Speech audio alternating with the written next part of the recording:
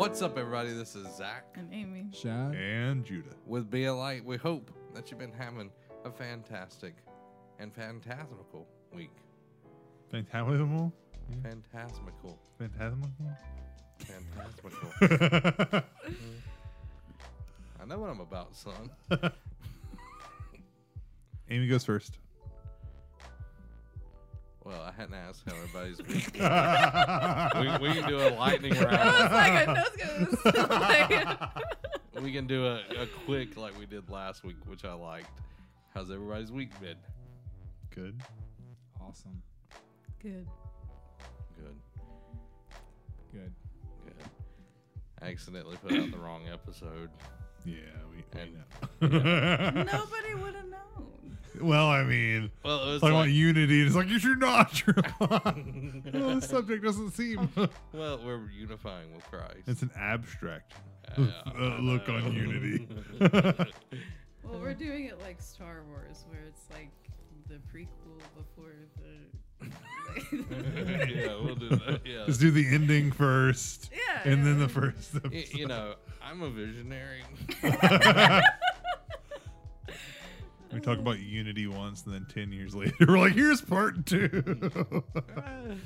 First, here we go. So this week we're talking about Christ not being just the waypoint, but Christ being the destination. Mm-hmm. So Well, you brought up the topic, so explain to us what you had in mind. Why I thought that way? Okay. A lot of the times I get distracted and I see a lot of Christians, they're like, "What's up, Jesus?" And then they talk for hours about everything else. Yeah. And I'm like, that's not how this works. He is like, I feel like people have him as a starting point. They're like, yeah, I died with him and raised with him, and now I'm going to go fly and do all this cool stuff. And I'm like, no.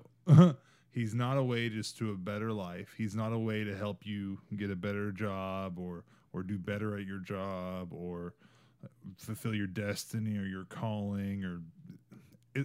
What I'm saying is we look to him and then get right back on ourselves.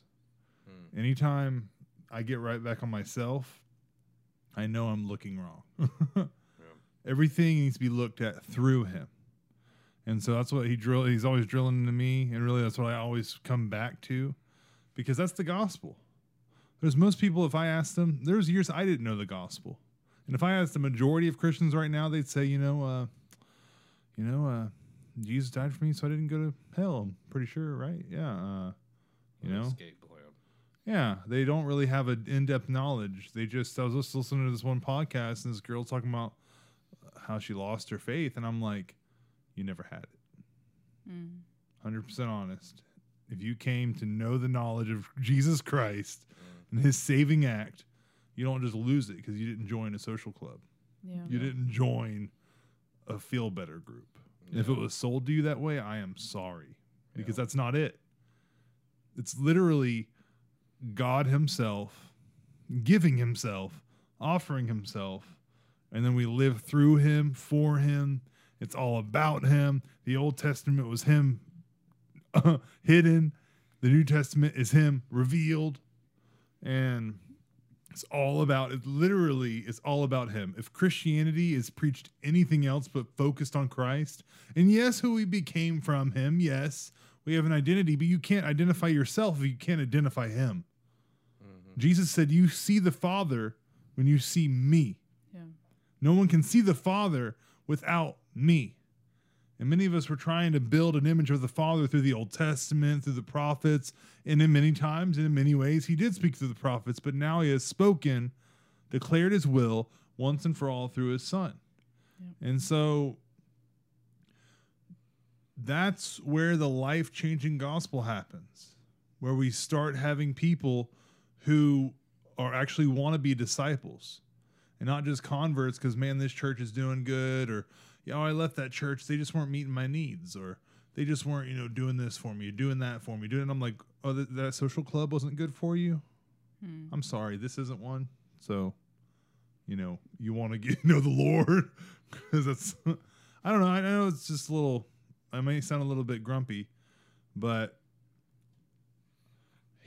he didn't die so we can get on all these extra subjects. And even in Colossians, Paul talks about, don't let them distract you with their angel worship or their aesthetic practices or their moralism or doing this, don't do this, don't taste this, don't hang out with them, don't do this, don't do this, or some offhand craziness.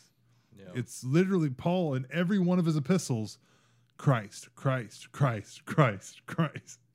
Because that's the life-changing factor of the gospel, is not you just meeting God and then like bettering yourself. Yeah. And I know I keep coming back to that, but that's what it looks like Christianity's turned into.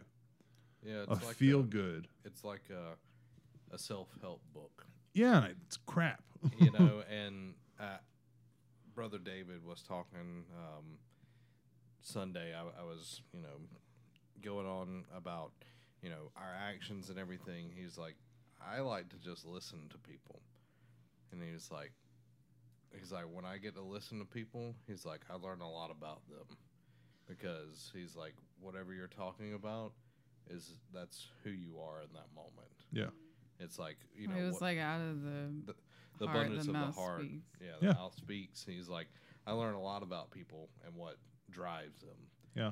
And, it's clearly scriptural and everything, but just like you were saying, it's not the, Jesus helped me get this new job, or Jesus helped me pay my bills. It's like, those are byproducts of being focused on Jesus. Mm-hmm. It's not like we're doing this to get something out of it. Because if you look at the early church, man, they were just discriminated and punished and slaughtered and killed. And it's like, we look at, Christians today, and it's like, here's the 5 keys to, this or that, and it's trying to boil it down to a formula. And I was talking to Amy this earlier.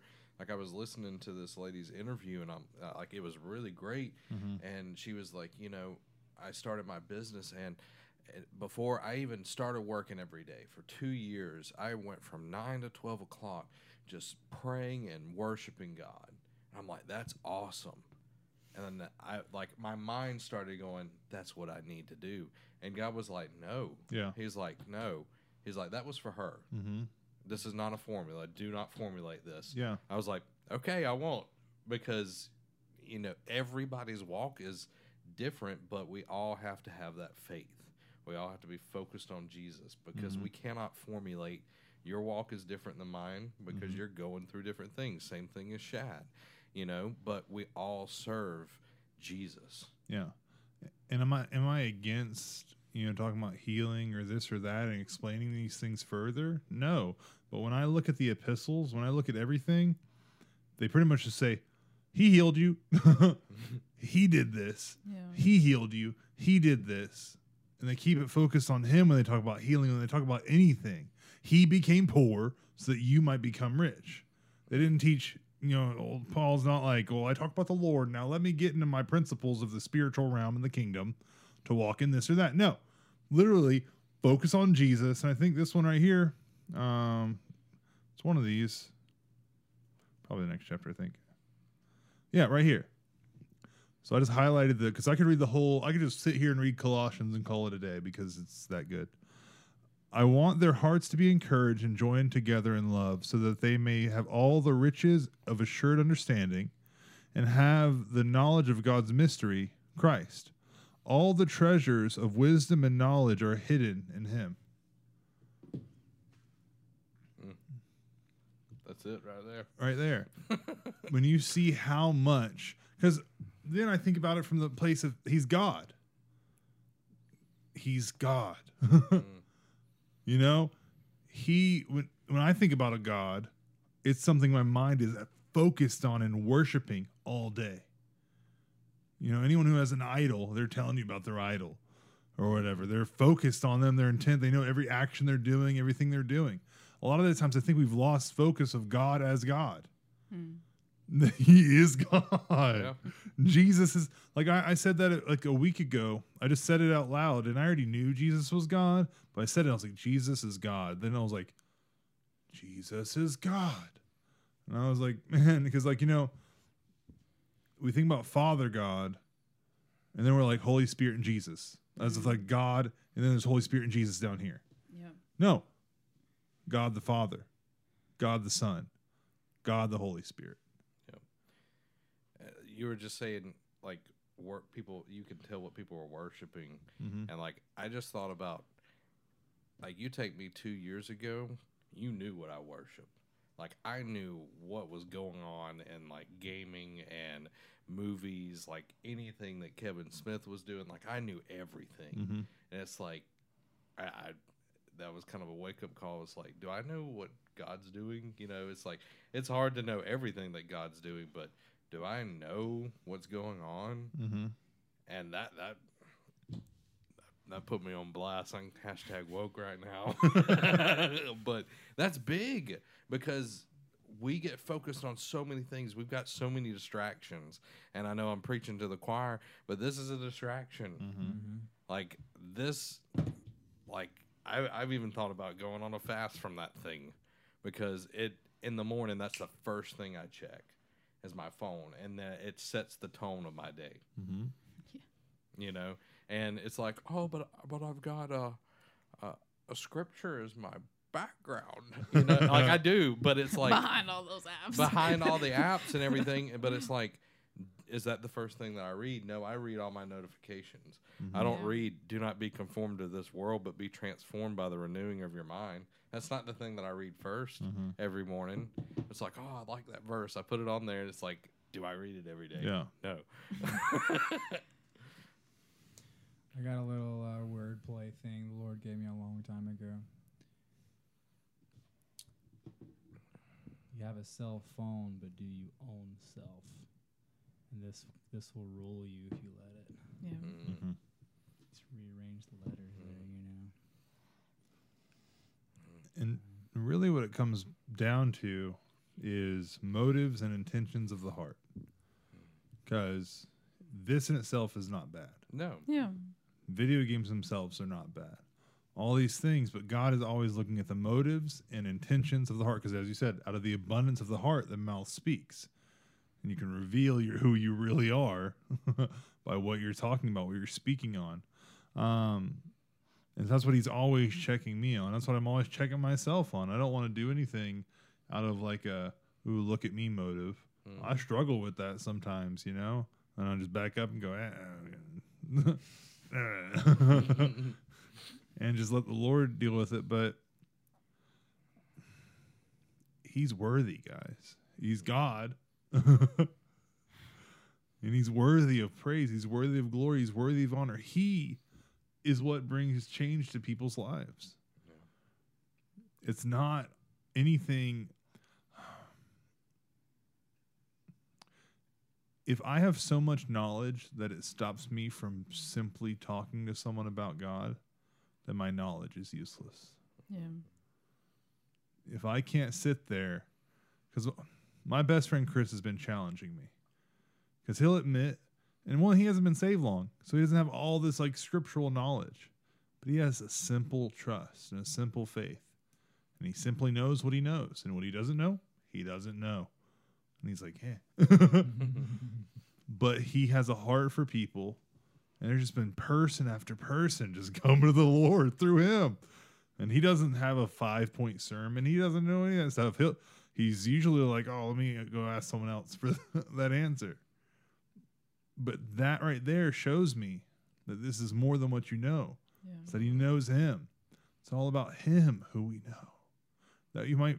Paul said, "Now that you know God, or better yet, that you're known by Him." Christianity is not the. Okay, I'm going to say this: Christianity is not the. I'm going to have to say a lot after I say this. It's not the healing of your body. It's not the bettering of your life. It's not any of these things. All of those things come from Him, the giver and maker of life. He just fixes those things. it all just comes in line and in order. It all just works out because he works it for your good. But I'm always drawn back to not Galatians, even Galatians, yeah. But Genesis. He made Adam with he's like, tend the garden. The garden almost tended itself. It says water came up from the ground and watered it. He was more like just you growing over there? That's like how much he had to take care of it. The animals came up. He named them all. He had a relationship with God. Yeah, he made the earth and it was supposed to grow over the earth, but it seemed to take care of itself. And he just had a relationship with the Lord and he walked with the cool of the day of the Lord. And if that's the Lord, what he does, he said, I'm the Lord and I change not. And he made us in his image. And then he showed his original intention to have a relationship with us. And he said, I am the Lord and I change not. When did he change? When did it become about making us grand? Or, yes, are we going to have destinies? Yeah, but what I've seen from the Bible, he takes the sheep herder who's hidden in the back and makes him a king. Mm-hmm. He takes all these people who weren't, he took Abram, who didn't say Abram was of an affluent family. He wasn't some king somewhere. He just said, I called you out. And he just called him out. And so it's not the end that is the focus. It's the God who brings us to the end. And you see Abram turn into Abraham because the Lord renamed him, but he walked and had faith, and it says that he believed God and that was accounted to him as righteousness. David trusted God and was made a king. And then not just a king, but that the Savior would come from his line.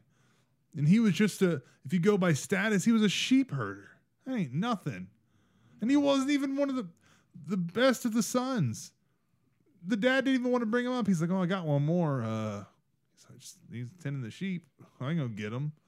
But so that shows me that it's not about us.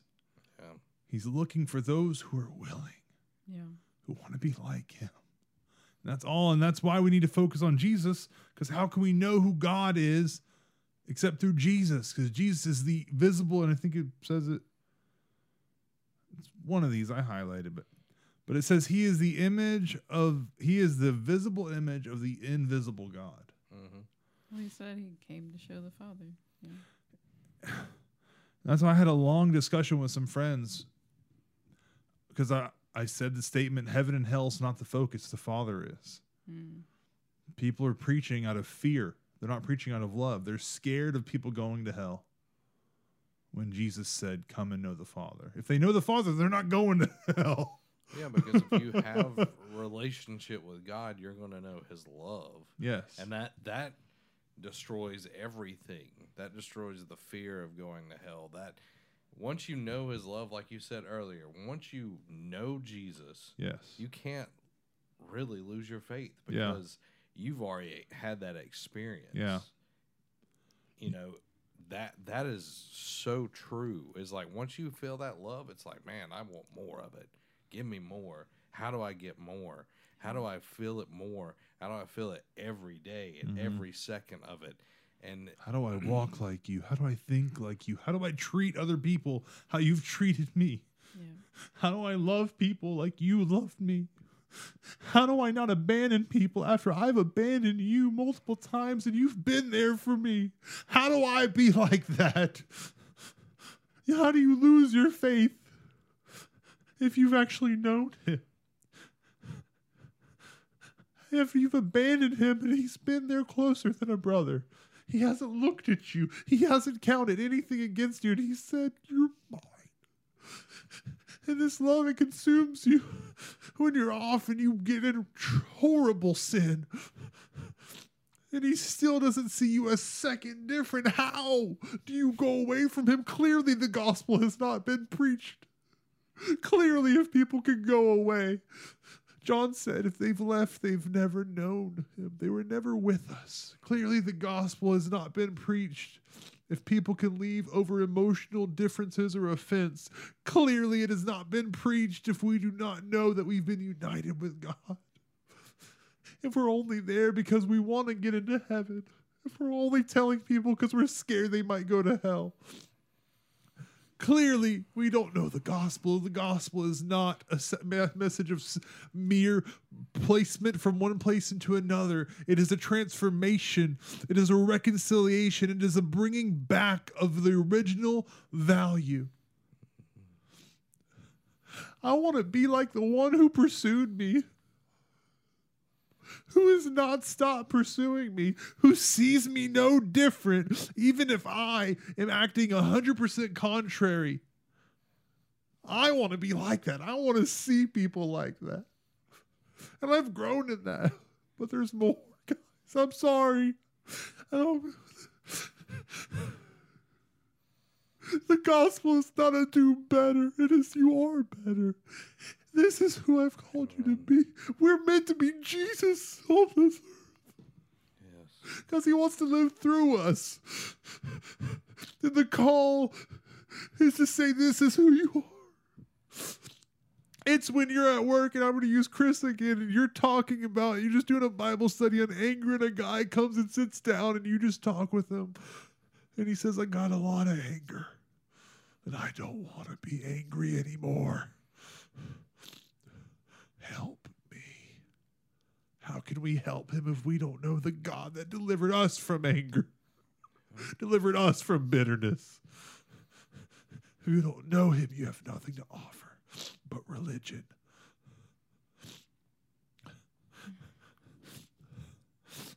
It says he has rescued us from the dominion of darkness and transferred us in the kingdom of the Son of his love. So it's not even just the kingdom of light. It's the kingdom of the Son of he loves. We have redemption, the forgiveness of sins in him. He is the image of the invisible God, the firstborn over all creation. For everything was created by him in heaven and on earth, the visible and the invisible, whether thrones or dominions or rulers or authorities, all things have been created through him and for him. He is before all things, and by all things he holds them together. He is also the head of the body, the church. He's the beginning, the firstborn from the dead, so that he might come to have first place in everything. For God was pleased to have all his fullness dwell in him, and through him to reconcile everything to himself by making peace through the blood of his cross, whether things on earth or things in heaven. Once you were alienated and hostile in your minds because of your evil actions, but now he has reconciled you by his physical body through his death to present you holy, faultless, and blameless before him, if indeed you remain grounded and steadfast in the faith and not shifted away from the hope of the gospel that you heard. The gospel has been proclaimed to all creation under heaven, and I, Paul, have become a servant of it. I saw like 10 hymns and like one me's in there. Yeah.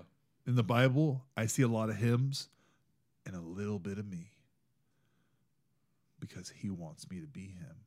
Not God, not to be worshiped, but he wants to make me like him. And it's just through it. He says, and I love this right here. If indeed you remain grounded and steadfast in the faith and not shifted away from the hope of the gospel that you heard. What's the gospel then? It's what he just said. What has been accomplished through Christ. Keeping that simple faith, that hope, knowing that he has me. I was sitting there at work today, and I'm so reminded, and I'm like, Lord, it's that simple. It's just you. You keep me. You keep me on passive righteousness for your name's sake. I can't see all these things that I'm seeing taught, guys. There's so much flare teaching out there. And we're not talking about Jesus anymore. We say hello to him on Easter. Some churches maybe 3 times. But if he is not the focal point, we are dead in our tracks. We don't need to teach people to be better. We need to teach them to be dead and alive with him. We need to teach them that he loves them, that he's for them and not against them, that he's given himself, And that if he's given himself, we should also give ourselves in kind and give ourselves to him. And then he lives through us. And that's what changes people. That's what cleans people up. That's what makes prostitutes say, I don't want to be a prostitute anymore in the midst of prostituting. That's what makes people in the midst of their sin say, this isn't who I am anymore. In the midst of their sin, a man would see them and say, you're a sinner. All the while their heart is saying, that's not who I am, and I don't want to continue in this. That's who our God is. The way he leads is in the midst of the muck and the mire and the dirt and the ugliness. He makes you not even want it. You're in the midst of it and you're so unattracted. I was in the midst of sin. And my heart was saying, this isn't who I am, and I don't know how to get out, and I don't want it. And the Lord was like, yeah, you're pure. That's not who you are. Come on out. Come out from among them and be separate. Be holy as I am holy. Yes. Why do we then see those same people and say, well, if you really loved him, you wouldn't be in the midst of that. If you really loved him, you wouldn't be doing that. When I did it and I purely loved him, and he called me out of those things, because he changes the heart. He changes the man, not the actions. He changes the man. None of my actions changed for long when I tried to change my actions. But when God changed the man that I am, the actions came with it. Because he said, that's who you are. This is who you are. He proclaimed himself and said, you're just like me. He said, you have one father and he's the devil. But you have one true father, and that is your Father God. You're being fathered and steward in the wrong house right now. But I'm what you're supposed to look like. Come be with me. Come know me. Come take my burden. Come take my yoke upon you.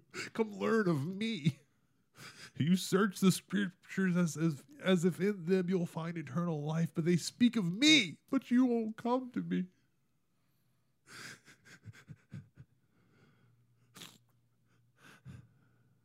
Someone else talk. I'm sorry, guys. Amy, you got some scriptures? Yeah. And I see a note in Chad's pocket over there. No, that's something else. Oh, That's okay. my budget. I was like, oh, he's got some word over there. He's trying to hide it. Oh, he would have folded that out. I thought he was just going to be like,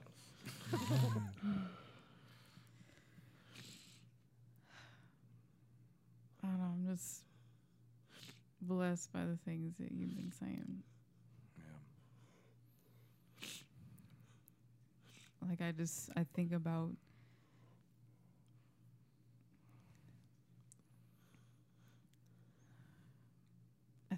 like when Zach and I were living together, and there was this, it was even more than just that. It was just everything, just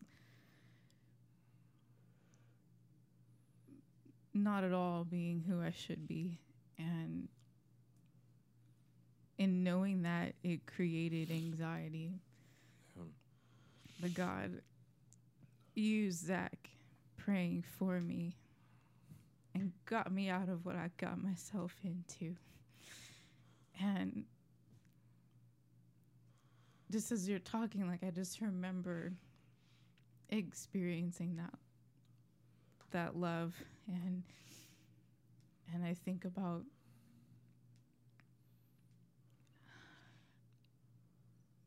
like when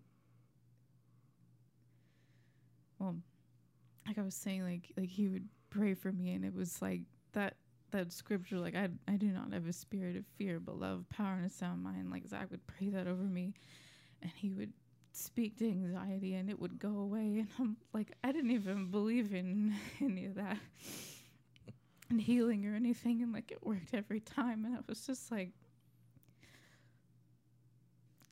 God, do you really love me that much? You know? And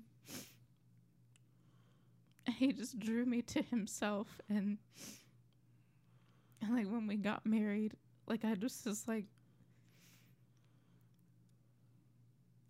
I don't know, there was just something there where it was like, God, I know that you want, I know that there's more. And I know I've talked about it before, but like, when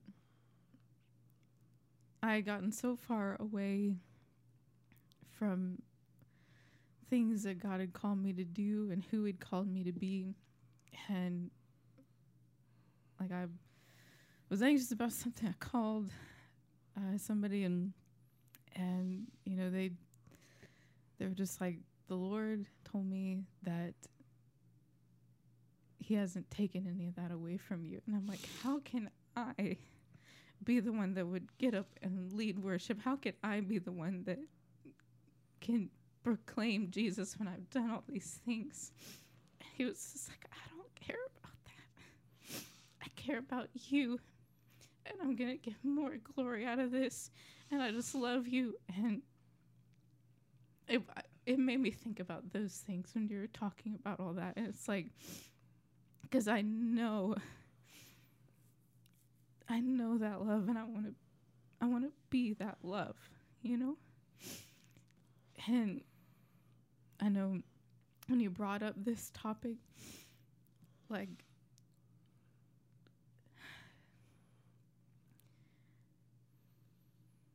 I don't know, like, I was just talking to the Lord, and it was like, you know, what do you want me to, what are you saying on this subject? And he was like, you know exactly what I'm saying on this subject. I'm your first love. And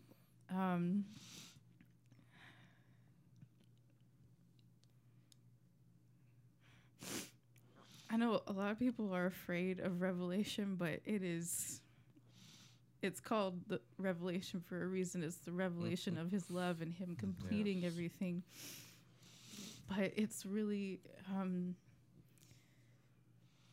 it used to scare the crap out of me. But now when I see it, it's like, every time I read it, there's something else where it's like, wow, this is so awesome. Yeah. You know? And I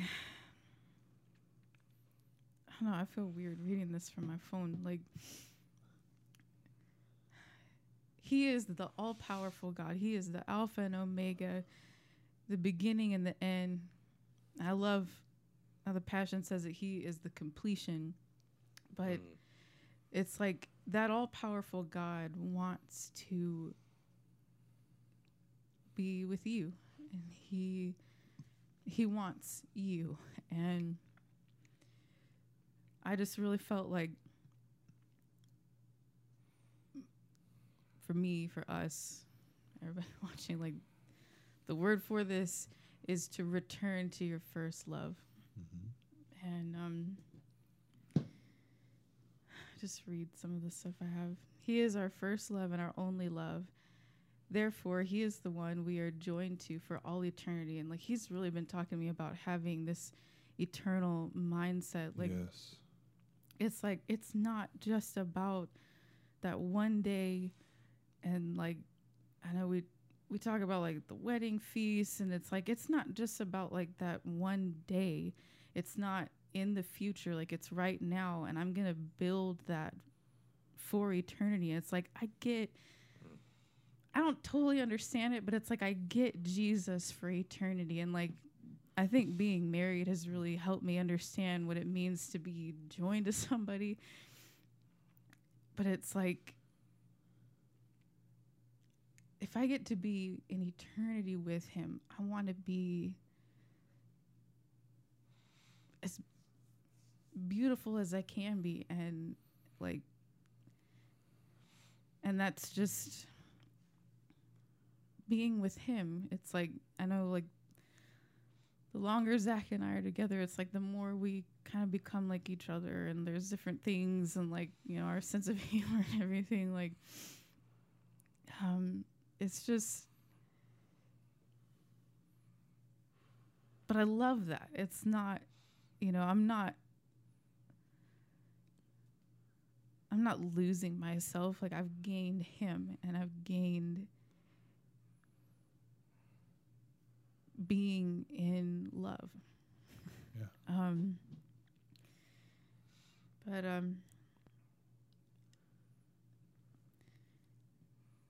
my next thought was, we were bought with his blood, and our lives are to demonstrate what he's done. We have overcome by his blood and by our testimonies of our lover's power working in our lives.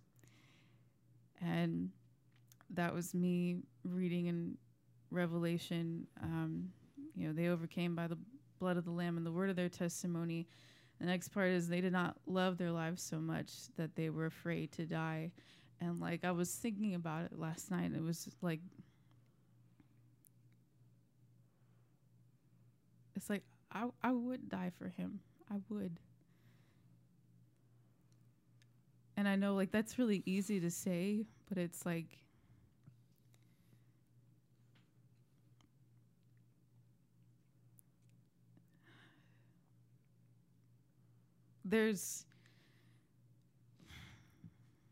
it's like, why would I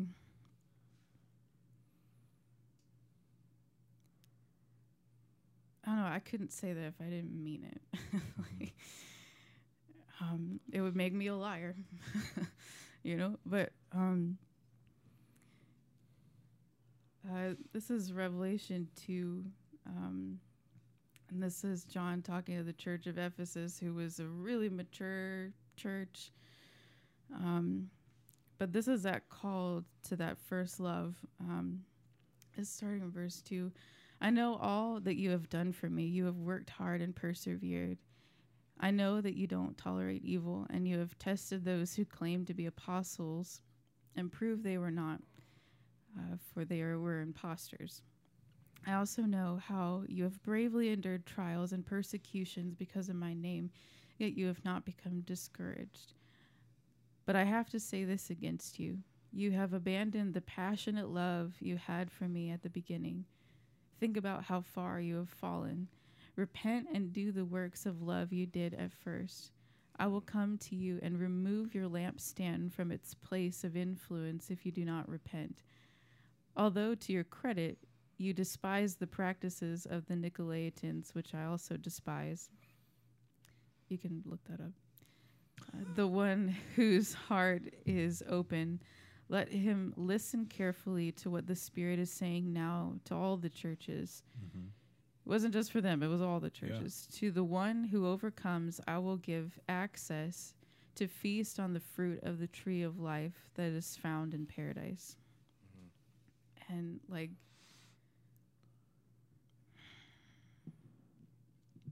I know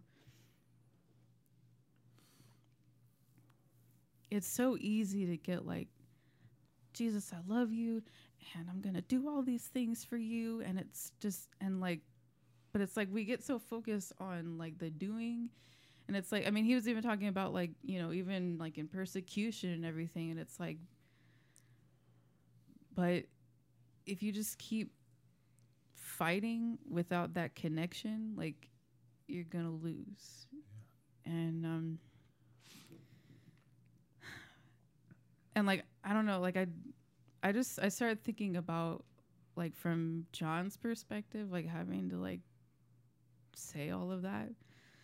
But like through the rest of chapter 2 and 3, like John was obedient in giving those, how did I say it? Messages of encouraging correction. Yeah. God gave me that. And I was just like, okay. Because like, I wanted to say it was like this really unpleasant thing or whatever, but it was like he was correcting in love. He did what God told him to do. And it was like he knew that he was loving those people and giving them the truth. And well, but go ahead. When we correct someone, it is out of love. Yeah. I remember it was like after I announced that I was going to leave and everything. And, I gave like a whole day for the kids to ask me questions. And one of the kids asked me, "What do you regret?"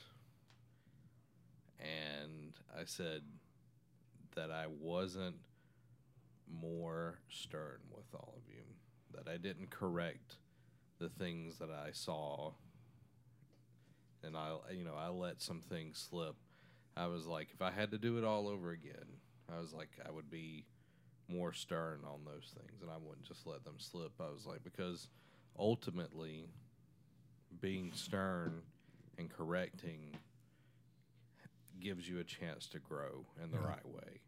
And they probably were like, you wanted to be more stern, but it was, with Paul doing that, it's not, because so many people think correcting is a negative thing. Well, I'm getting in trouble again. But when God corrects you, it's like, man, I'm going to make you so much better than you are right now. And I just think about our teachers that we've had over the years, through anything. Any teacher worth their salt, and Jesus is a teacher, they're going to correct you so you are not just in some falsehood. And that sends you in the right path. And that's what Paul's doing there. It's like, yes, this is encouraging because you're going to be better, because you're going to go back to that first love. You're going to be on fire. When you were talking about that, I was thinking, like, when we rededicated our lives, it was like, give me word, give me like presents, and it's like, now it's just like, all right, I read my Bible today, and it's like, no, I don't want that. I want to, be like always, like being like he's talking always. I know he's talking always, but it's like, am I listening always? And it's like, no, I'm not. So I have got to fix that. That's me. So I like the correction thing was big because it's out of love. It's never the right correction. Well, it says he chastens those he loves, and those that he doesn't, they're bastards. Bastard's a big old word, You're you ain't even in the kingdom, you bastard. And Scripture says it, so I'm saying it. You guys, I feel like I'm taking every opportunity. But I'm just saying, like, that's a strong. But he had to use strong words. But like my best friend David, when I was probably 15, I mean, I was making every South Park joke and everything. These horrible things, and I'm newly Christian and everything. And he's like, probably my age now. He was then. Pulled his truck over. Me and my friend Gunnar were in the car, and with tears, yelling, but with tears, saying, "Don't you know what you're saying? Don't you know the power of your words? Don't you know?" And I'm like, "Oh my God!" And Gunnar's just like, "Okay," and I'm like, because I'm receiving what he's saying, and like that marked me. He's like, "Don't you know who you're representing? Don't you want to be this and this?" He's like, "Why do you act this way?" And I'm like, It was just the Lord. But with tears, it says Romans 2:4 is loving kindness and forbearance and patience is what intended to turn us from our sin. And what I love about it is as I meditated on it, is Romans 1. He says, and they did all these things. And the church was probably like, yeah, they did, you dang sinners. And then Romans 2, but aren't you just the same? And what changed you? Loving kindness and forbearance and patience, so you be the same. Whenever God declares something of himself, he's declaring something of who we should be. And he's saying the way chapter 1 people are changed in a chapter 2 people, or really chapter 3, 4, redeemed people, is loving kindness, forbearance, and patience. I want to be around people, even if it's years and they never change and they treat me no different. I don't change, because my God has never changed. He's never looked at me different. He's never went, told you so. Nothing. He has seen me the same, and he's continued to call me who I am in him, no matter how I act. And that loving kindness has led me to change my mind multiple times over the years, and I've been dumb. But that's what I tell people. I used to not like because you hear all these testimonies, people, they changed and they were 100% different and they turned their back on everything. And then you see me 10 years in this thing, with a ride that looks like a roller coaster by man's standards. Yeah.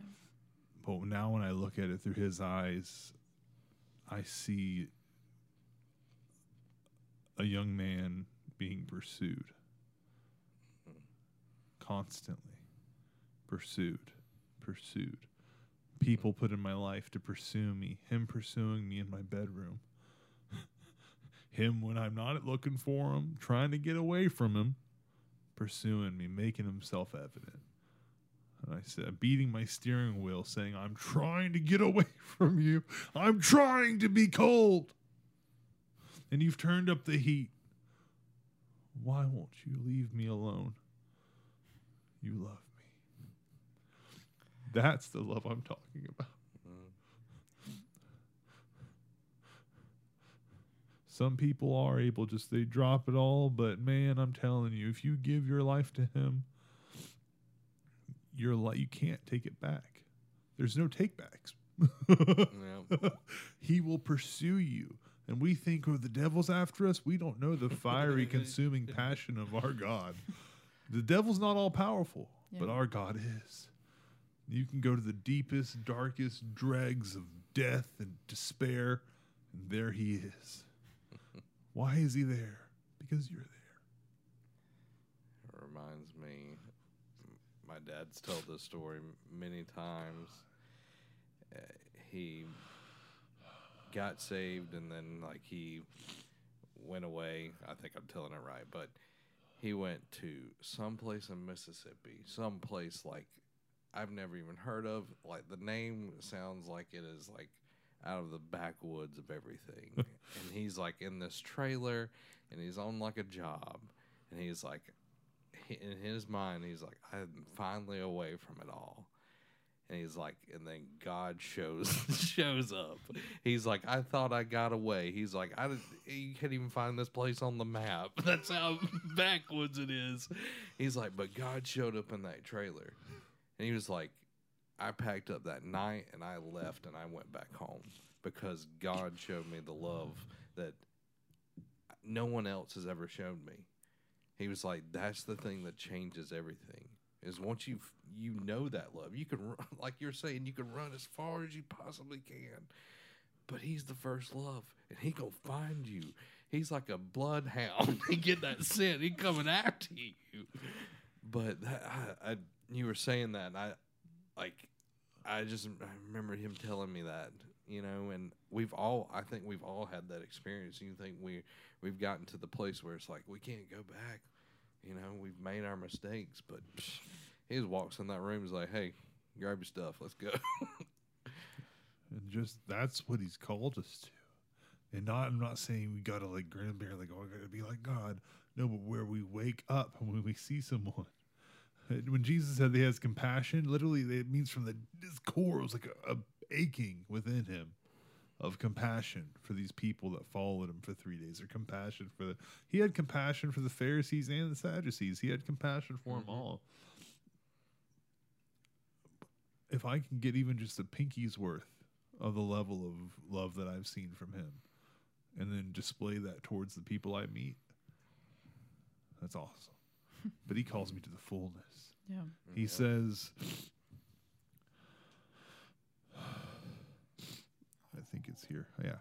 Therefore, as you received Christ Jesus the Lord, walk in him, rooted and built up in him, and established in the faith, just as you were taught, overflowing with gratitude. Let me go down a little bit. And it says, for the entire fullness of God's nature dwells bodily in Christ, and you have been filled by him, who is the head over every ruler and authority. You are also circumcised in him with the circumcision not done with hands, by putting off the body of flesh and the circumcision of the Messiah. Having been buried with him in baptism, you are also raised with him through faith in the working of God, who raised him from the dead.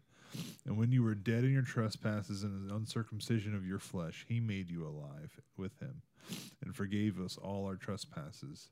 He erased the certificate of debt with its obligations that was against us and opposed to us, and he has taken it out of the way by nailing it to the cross. He disarmed the rulers and authorities and disgraced them publicly. He triumphed over them by him. But the fullness of God dwells in Jesus, and that he poured himself out into us. The one who is ruler over all rulers, authority over all authorities, power over all powers, has poured himself out into us. You were reading earlier, and I'm going to toss it back to you here in a second. But, we say, we've been bought with a price. We've been bought with a price. And God just put this thought in my mind. It was like, I bought you when you were worthless, when nobody would buy you. But I bought you with the most precious commodity, my son, his blood. I bought you with that. He's like, when nobody wanted you, and I was just thinking about, like penny stocks or stock that no one wants, but, they're trying to sell it. No one wants it. That's what we were like. But God was like, let's take it all. Every single one of them for eternity. I'm paying the price right now in full, ahead of time, before they're even alive. I'm paying it in full. And it's just like, wow. Like that just blew my mind as like the return on investment. Like our ROI. Are we in that relationship that our ROI is what God has put into us? And I mean, what you pay for something is the value you see it as. Yeah. So we're as valuable as Christ Jesus. I was gonna say, like, it's not like him saying that. It's not to like guilt and shame you and be like, look at what I did for you, you worthless piece of crap. It's I did that because I believe that you're worthy, because I made you, and I see, like you were saying, the full value in you. And one last thing that just came in my head, when you talk about that, the heavens opened and said, "This is my beloved son, in whom I'm well pleased." And then he said, when Elijah and Moses were standing there, "Here is my son, listen to him." And you see God affirming Jesus, who is the value for our salvation. So you see God continually reigning the value of Christ Jesus, and in doing that, speaking of our value by what you've said. So we see as him, he poured out his love on Jesus, and he declared who he is, how much he's worth to him, is in turn saying, you're worth this much to me because I'm giving of this valuable to you, for you. Maybe you got more. Yeah. I'm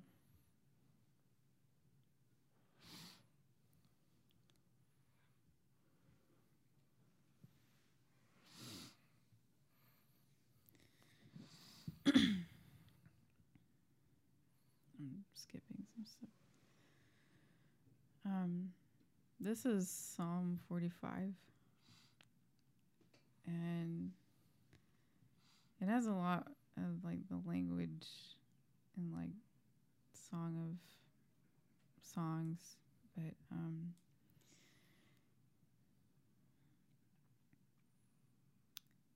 this is starting in verse 7, but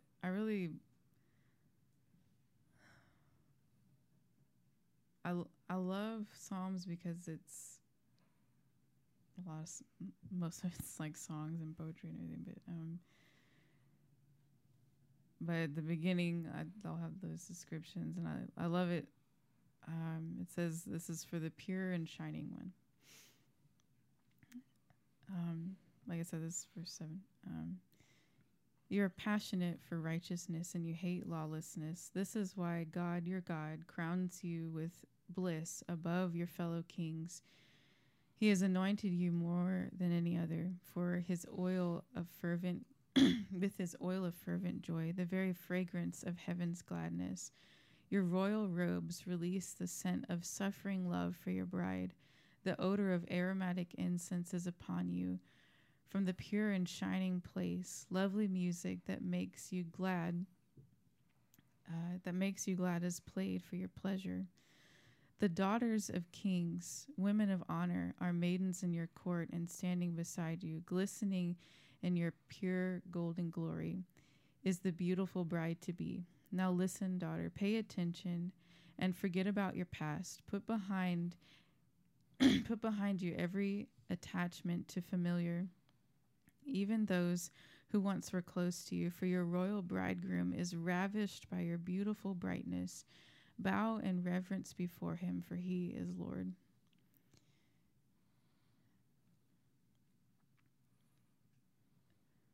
And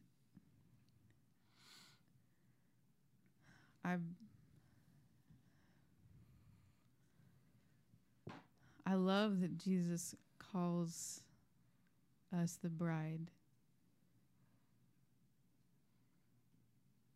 because he is the king. And I know it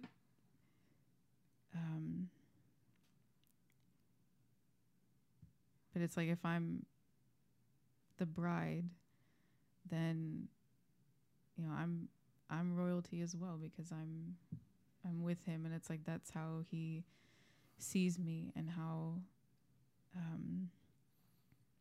even though I did nothing to earn that, but I love it because it speaks of Jesus as a glorious king groom, and we are the bride. And like I was saying earlier, we have to have this eternal mindset, and not just thinking on it, but having an eternal lifestyle. Because we have eternal life with our Savior, and we have to love him with eternity in mind. We get forever with him, and we cannot ignore him now and not be connected to him. And we are already joined to him. And this is Ephesians 5.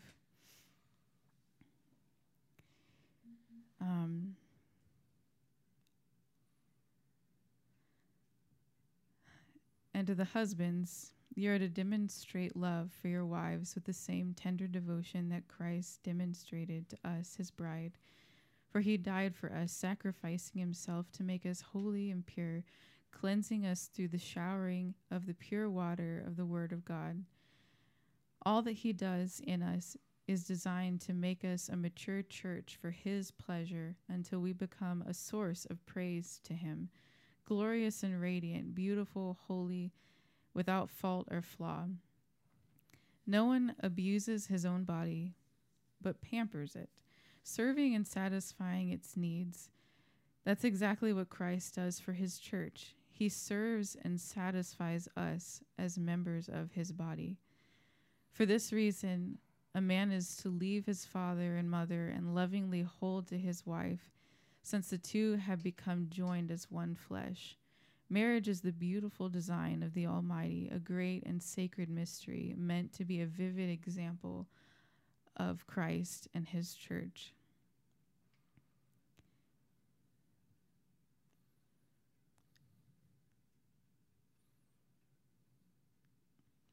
Knowing that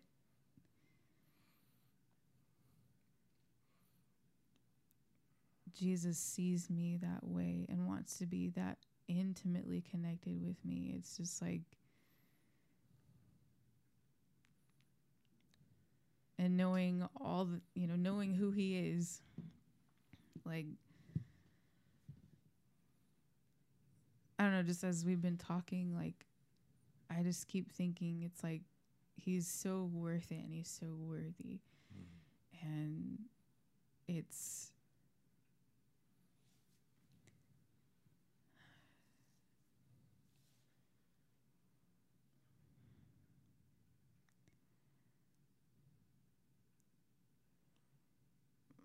I don't know, I wish I could express what I'm thinking and feeling, but like,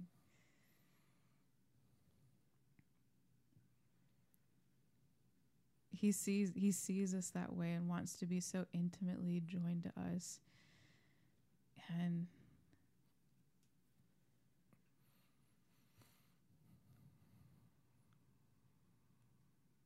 I don't know, like, how can we say no?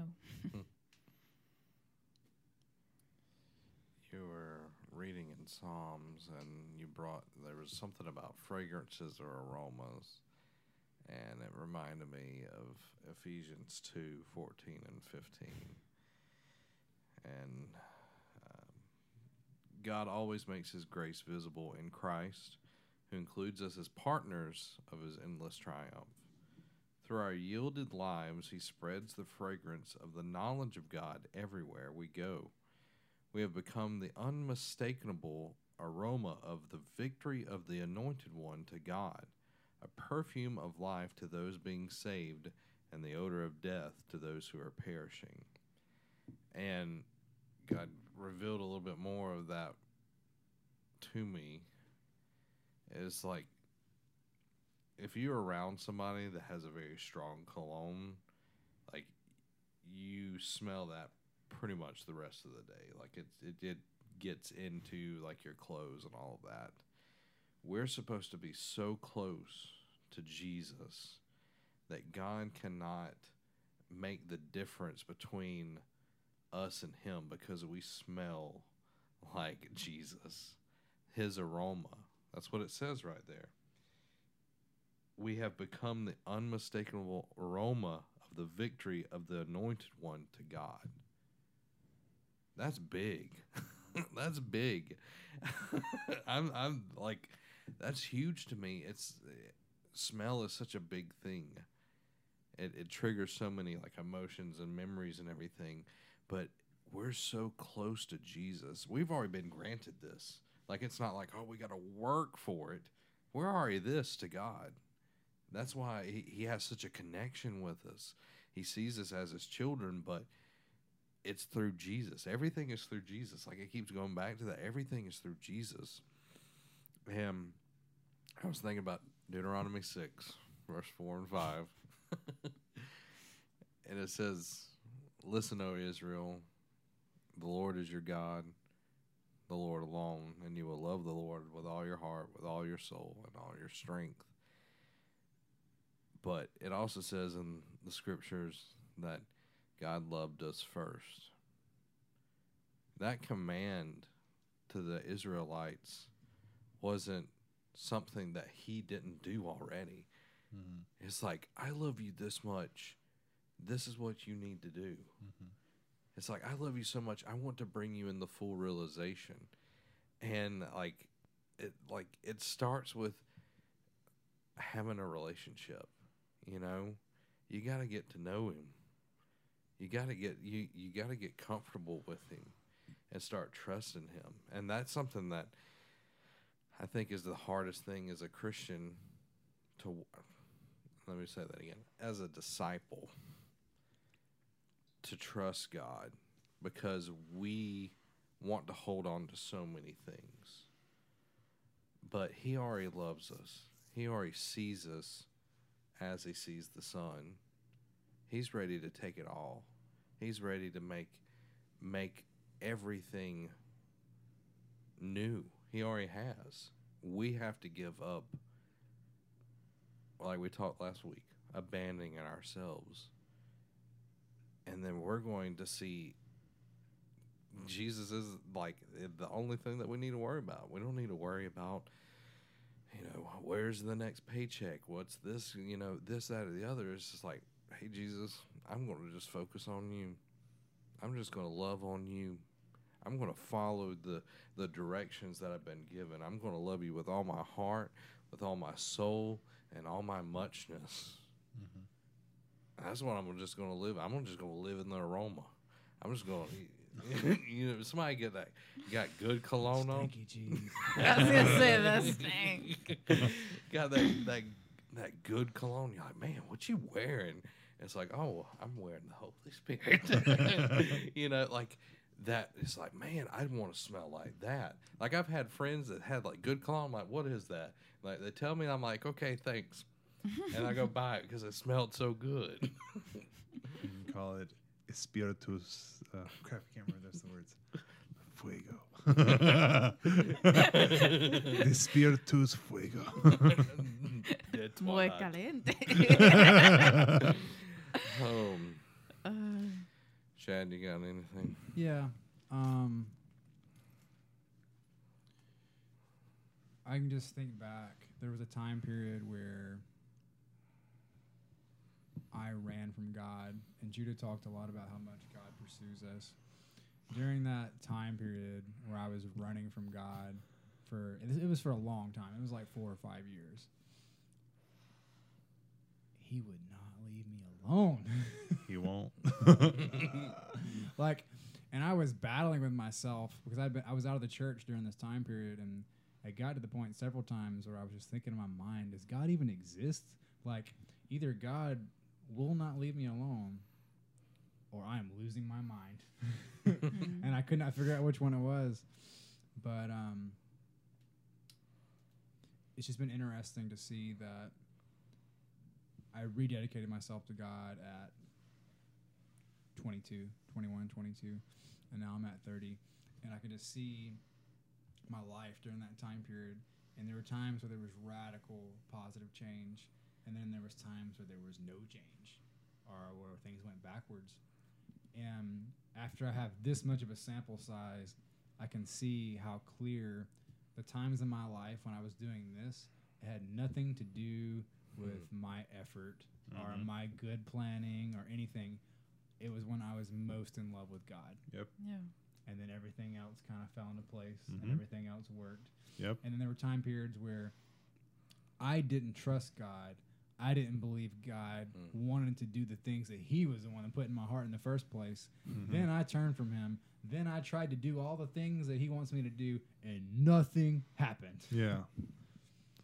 That's a big thing for us to learn. Is he doesn't, if you get up there and try to take any credit for anything, you ain't getting no credit for nothing. Jesus said multiple times, oh, you did that? Oh, they clapped for you? There's your reward. You got to clap. Good job. Oh, you did that? They said good job? There's your reward. That's all you're getting. That's nice. Sunday, we have a friend that lives nearby, and Zach went to go hang out with him, and I was like, yeah, it's like a guy thing or whatever, but I just kept feeling it. I was just like, Amy, you should be there too. And I know it was God, and like I was sitting at the piano, and I started working on some songs and stuff like that, and he was like, if you're choosing writing or choosing your songs over this person, I will not bless that song. And it was so just like, and I was like, well, what about this song? I was like, it was so. Just bring up one of your less favorite songs. I'm not working on that one. Well, like it was even just stuff like I was planning on leading for, whatever's coming up. And he was like, nope. I was like, what am I doing? He is way more important, and you're being really stupid. And like I was like, this is not who I am. Like people are more important than me playing a song perfectly or whatever it is. And like I text Zach and I was like, hey, like what are y'all doing? And it was like they were like in the middle of watching like Braveheart or whatever. And I was like, that was the first time I've ever seen the end. I was like, well, I don't want to come in the middle of the movie or whatever, but it was like I knew I was gonna go over there anyway, and it was just like we ended up having a really great time and like just hanging out. He's a really great guy, and it was just like.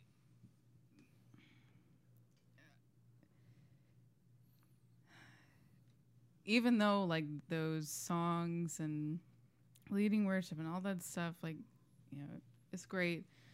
It's like it can never be more important than, because they're about showing love to people, and like nothing in our lives can be more important than the people around us, the people that he's put us in contact with, because those are the people he's put us in contact with to pursue, just like he's we've been talking about him pursuing us. You know, it's like, it's being that person that's just like, hey, how you doing? How you doing? You know, because that's what he does to us, you know. So I have an ending part of Colossians. I'm glad. Yeah, sorry, I kept putting it back. It's all good. That's what brothers are for. I'm glad Paul got to write this so I can just read it.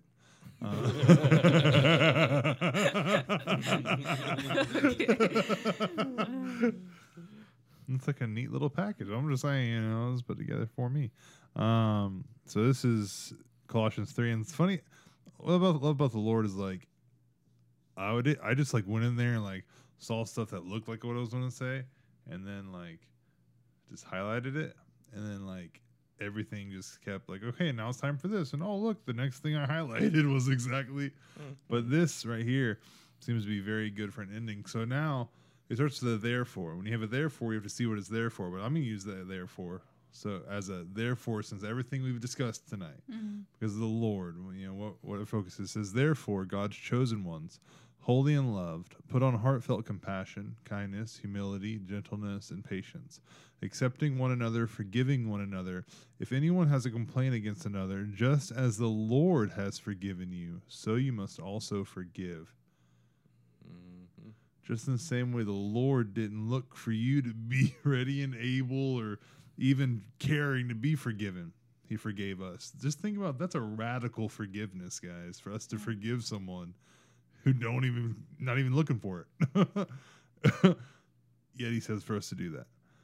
Above all, put on love, the perfect bond of unity, and let the peace of the Messiah, to which you are also called, in one body, control your hearts. Be thankful. Let the message about the Messiah dwell richly among you, teaching and admonishing one another in all wisdom, and singing in psalms, hymns, and spiritual songs with gratitude in your hearts.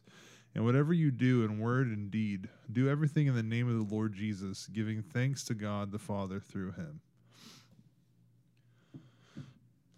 Just think that's a good summation, you know, of how we're supposed to act now that we know that Jesus is the source of our life. I mean, it's really, I could break that down, but good. I was going to say, just because of the word you just said. You're good. Like, because God is our source. Jesus is our source. You were talking earlier about how people try to put, you know, principles and methods and formulas, everything. I feel like a lot of those things, they're right. They may be factually accurate. Yeah. But something that God taught me a couple years ago, those are resources. If it's a that means it's a secondhand source. But he is the source. Yeah. And like I spent a lot of my life trying to get closer to God by not getting closer to God. It was a weird thing where like I'm trying to develop in gifts and develop in this and develop in that without a relationship with God. Yeah. I didn't want a relationship with God. I was angry at God, but I was still trying to go forward. Things didn't start moving until I went to the source and not resources. Yeah. This is all the way back to the very beginning of what you're wanting this to be about, is that Christ is the center of everything. Yeah.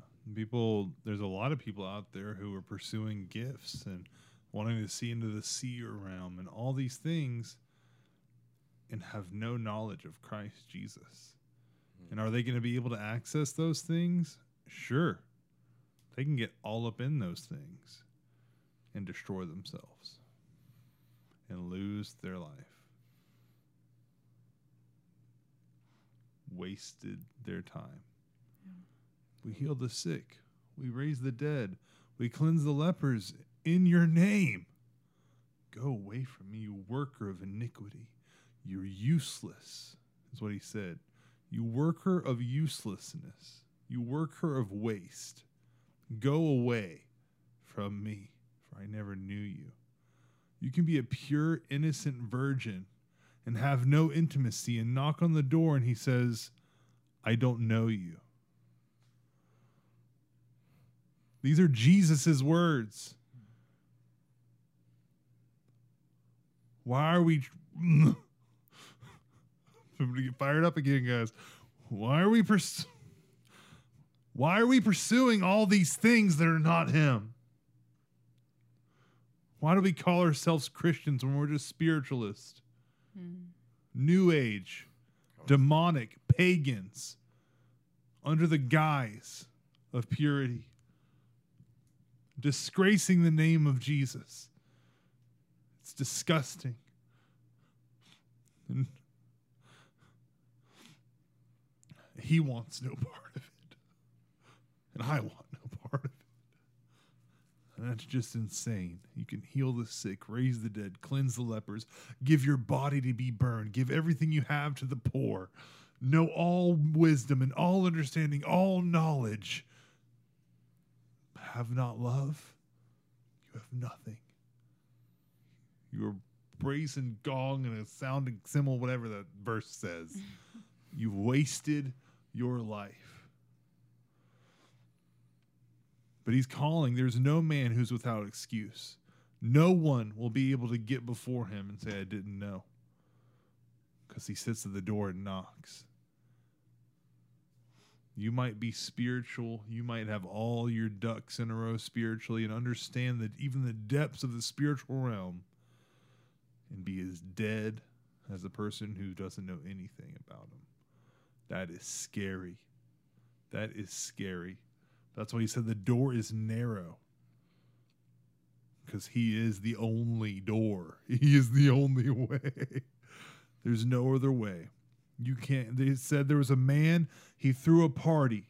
He called all those people who were called. They didn't come. He got everyone from the highways and the byways. And there was still one who came.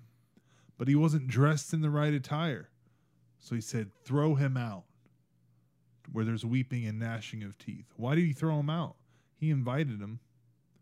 He wasn't robed, right? It means He got in there some other way. There's no other way to the Father. There's no other way to the feast. There's no other way to heaven, which is really the Father, except through Jesus. You cannot be garbed in your own self-righteousness. That's what the man was garbed in. Your own self-acts. I'm telling anybody who's watching this, if we get before the Lord and we have anything we can bring up, He's the one who says, well done, good and faithful servant. We don't say, we've been well done. We're good and faithful servants. Yeah. A man does not seek his own praise. Let another man praise you. It's strong, guys. It's strong. But it's to protect us. Because He is love. He says love does not prefer its own. He told me, and that's what another thing goes with this, and I can talk for hours, but He told me love that is earned is not love. He said there's many people out there who think they're in love, but they're in need. There's people who are married that have been in need with each other. They're not in love. They're in need. You fulfill my needs. We have our sheets.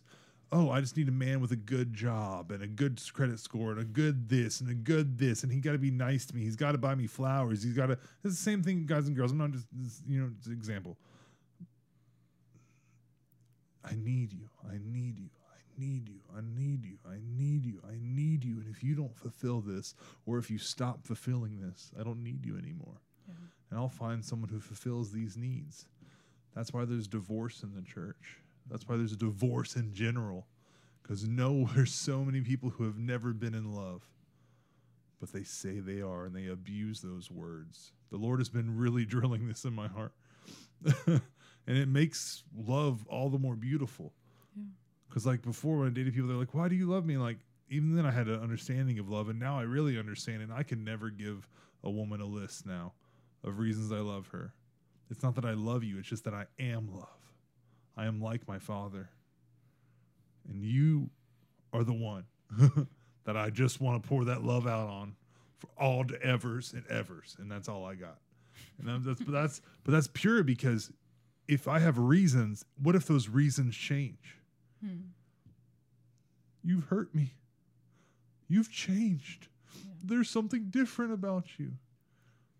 You're not the same. And then I don't love you anymore. never really loved me in the first place. And that's if the church can learn the difference between need and love, there will be no divorce.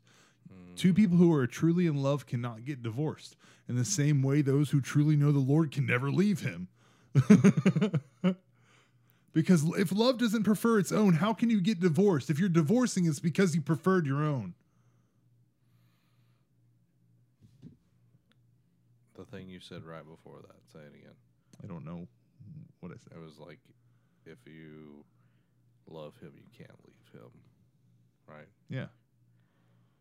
I will never leave you nor forsake you. He loved us first. He's not going back on his word. Mhm. That just hit me. That was like, oh, I was like, oh. Yeah.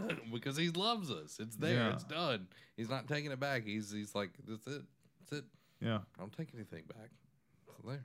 Because his love was never contingent on anything. Literally anything. The act of giving himself didn't even make him contingent. The giving was already the expression of who he was. For God so loved the world that he gave. It doesn't say, for God gave of himself and then he loved. But for God so loved the world that he gave. Mm-hmm. So we show that love comes before giving. If giving comes before love, it's not love. Yep. It's manipulation. Yes, and I have manipulated the crap out of people. I have given in hopes of gaining love. I have said I love you in hopes of hearing it back. Mm-hmm. And now I can tell the difference now when I hear I love you from someone, when they're saying I love you or they're saying I need you. You can tell.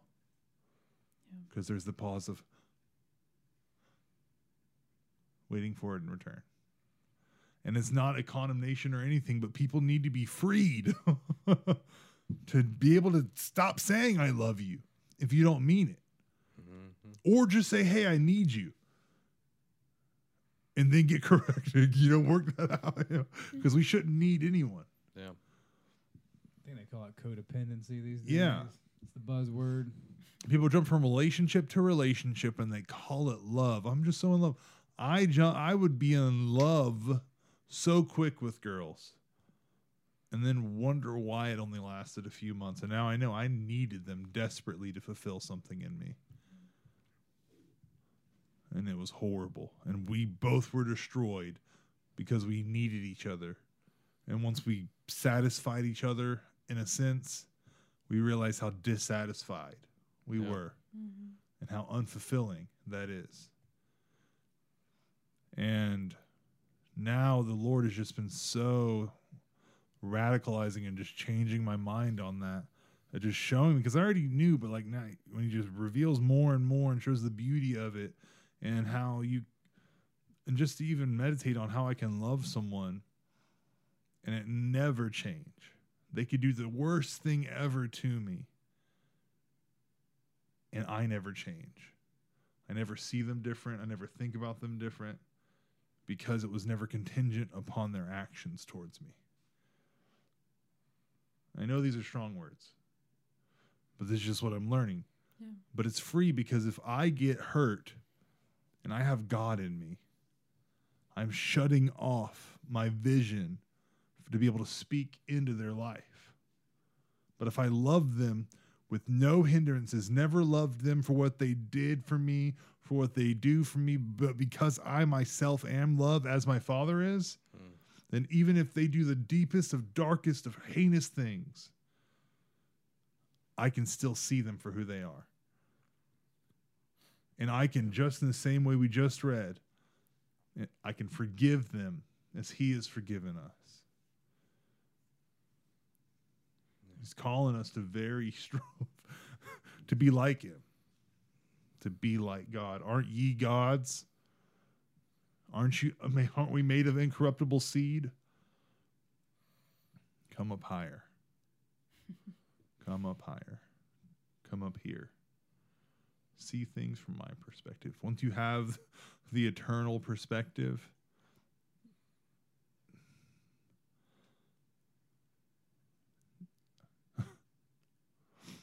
my dad backed into my car the other day,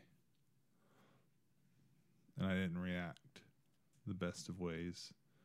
But immediately my heart, as he left, was like, that's not who I am. That's not how I want to see it. It's just a car. It's just a dent. It can be fixed. Why am I going to sacrifice an eternal being over a temporal car? And I texted him, I called him, and we're good. But that just in my heart, I was like, how can I sacrifice an eternal being for a temporal thing? That's big, man. That's big. Yeah. How can I sacrifice that, man? You stole from me. You did this. You did this. And we become the accuser of the brethren when we're the son of the forgiver. And am I beat up for reacting that way? But no, it was beautiful now to see the difference. In that moment, I acted selfish. And I thought of, how am I going to fix this? How am I? But then the Lord said, what are you doing? That's not who you are. How are you going to act that? It's not who you are. He's eternal. I can fix that. And that just makes me, I'm like, oh my gosh. So I want to get to the place, and I believe I can. Someone can take everything from my house, admit they did it, and I not change. Y'all don't got to go for that, but that's what I'm going for. Because it's not mine. Anyways, it's his house, it's his car, it's his everything. You're just stewarding it. Yeah. So if they steal it, he'll just give me more and better. We'll put Judah's address at the bottom of the screen. There's a key. I'm just kidding. Anything else? I know this was a bit of a long one, but I think it's a good one. Breaking down a lot of things. I know it's broke down a lot of stuff for me personally through it. Going once, twice, 3 times. And Shad's going to pray us out. And Jesus, amen. Good night.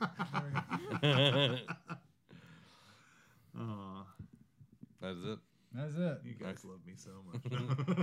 All right, there's your prayer for the night. You can check out this awesome show in video form on Facebook or YouTube, but we also have a podcast version of the show. So if you're an audio listener and you're like, man, I wish I could get this thing, but just for my ears, we got that for you.